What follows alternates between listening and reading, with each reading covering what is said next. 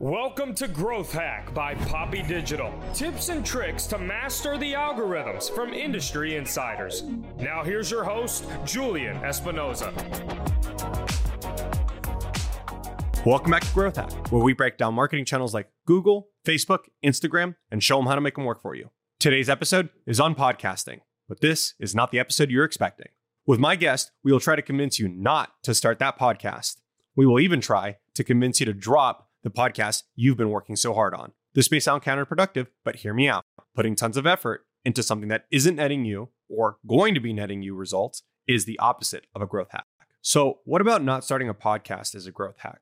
Well, we've all heard less is more. That is the case with podcasts. Less and even not doing one is more. It frees you up to do the things that actually give you results. That all said, if your podcast isn't growing or you're considering starting a podcast, you need to listen to this episode first.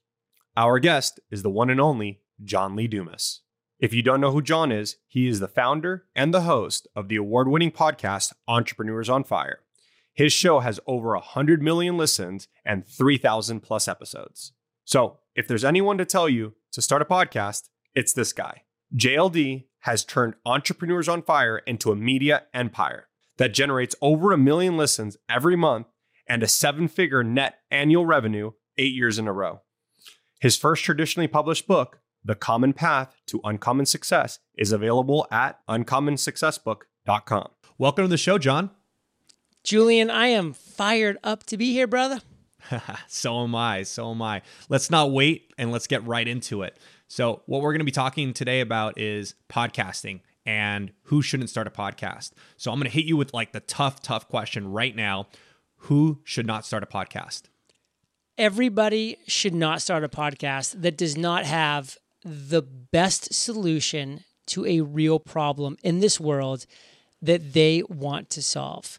If you launch a podcast just to launch a podcast, you are going to be a weak, pale imitation of the thousands of other podcasts that are already out there.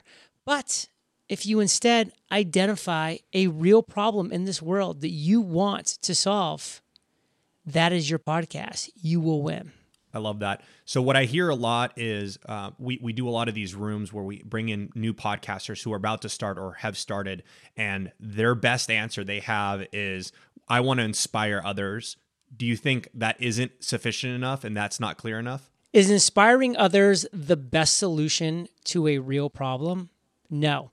It's the 734th best solution to a real problem. So you'll fail, you will lose.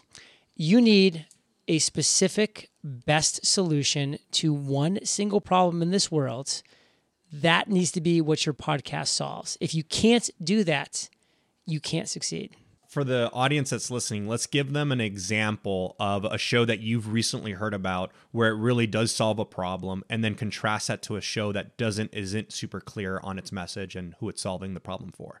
I was just interviewed by Chandler Bolts just 10 minutes ago.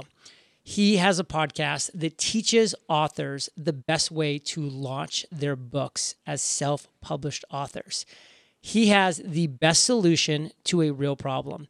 His best solution is his program, his process for teaching self-published authors to launch their book. It's a real problem. He has the best solution to it. He wins at a very, very high level. A great example of somebody who isn't winning at a high level, I'm launching this podcast because I want to inspire others. Like, not to jump on your comment, but I hear it all the time too, brother. I run Podcasters Paradise. I see so many podcasters come in. That's all they got.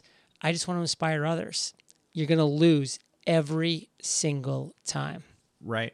Now, we've been looking at some data and looking at the numbers. Most podcasts, about 90% of podcasts don't make it past episode 7. Why do you think that's happening? It's not happening because they are launching a weak, pale imitation of other successful entrepreneurs and other successful podcasters out there. And then they're like, wow, episode 1 was fun. That was cool. Episode 2, I'm starting to get a little bit better than episode 1, where I actually was really terrible now that I look back on it. Episode 4 and 5, okay, the fun's kind of starting to wear off because this is actually taking work. And my number 6 just canceled. And wait a second, it's episode 7 and I'm not making any money right now? How's that possible? I quit. That's what happens. That's the process for 90% of podcasters. And great way to segue into my next question. It's like you knew what I was going to ask. Should you think about monetization prior to starting or during the phase? And what should you be thinking about when you think about monetization? So if you want to monetize your podcast, there's only one way to do so. It's to launch a podcast that is solving a real problem to one specific solution. And if you are doing that at a very high level, you're going to grow an audience who knows, likes, and trusts you. That audience that knows, likes, and trusts you, they know they can trust you because you're giving them real solutions to real problems. And then you can ask them, what's your biggest struggle right now? What is you, my audience's biggest struggle right now? And they'll tell you their obstacles, their challenges, their struggles, their pain points. And then what do? You create the solution in the form of a product or a service or a community or coaching. And that's how you monetize. That's how you monetize a podcast. And it takes time. It takes significant time, energy, and effort to get to that point. Now, we're going to hear this because this is advice that I pass on as well. We're going to hear people like, well, look at Joe Rogan or look at Reid Hoffman with Masters of Scale. What's your argument to that and they're bringing in brand deals? Listen, if you were an MMA star and then you went on and starred on Fear Factor for a number of years, and then you launched a podcast back in 2008 and you have thousands of episodes under your belt and you're actually good at what you do, you're going to get a 9-figure deal from Spotify. If you don't fit that description, you're not going to. If you started one of the biggest social media platforms in the world called LinkedIn, or if you were part of the PayPal mafia and you have tens of millions, potentially even into the 8 figures or 9 figures of personal net worth, and people respect you because you are a master at scale, you will be able to do those things. If that does not fit your description, you won't. And every single person that says, look at those people, does not fit those descriptions and does not get those deals. Lovely said. Moving into the final question for this episode, it's about distribution, right? And the big thing that we have is a lot of people are creating these shows. They're creating it under the context of I want to inspire others, and then they're faced with this distribution problem. So the question I get the most common after that is, how do I get this episode out? And when should you start thinking about distribution, prior to your show creation or after your show creation? So I have a lot of people that say, John, how do I grow my audience? Which is like another way of asking about distribution. And, they say, should I run ads to my podcast? Should I market on social media? Should I do this? Should I do that? And I look at them and I say, listen, I'm not saying this to be mean. I'm saying this because it's true. Your podcast sucks. Your podcast sucks because you just started. We all suck when we start. My podcast, Entrepreneurs on Fire, sucked when I started. It was a bad podcast. I was a bad host. I didn't know how to interview. I didn't know what I was doing. Why am I going to market to that? Because any money I throw after that, any time and energy I put into that, people are going to come and listen. They're going to say, well, that's a crappy show. And then they're going to leave.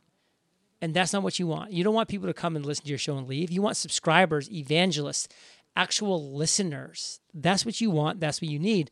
So how about instead of spending all of that time marketing, all of that bandwidth marketing, all of that money marketing, you spend all of that time, money, and bandwidth becoming better at your craft, becoming a better podcast host, actually honing your skills, not just being an amateur forever, but becoming a pro podcaster. That's your time best spent. Final thoughts. What do you got for us? Before you start a podcast, what should you be thinking about?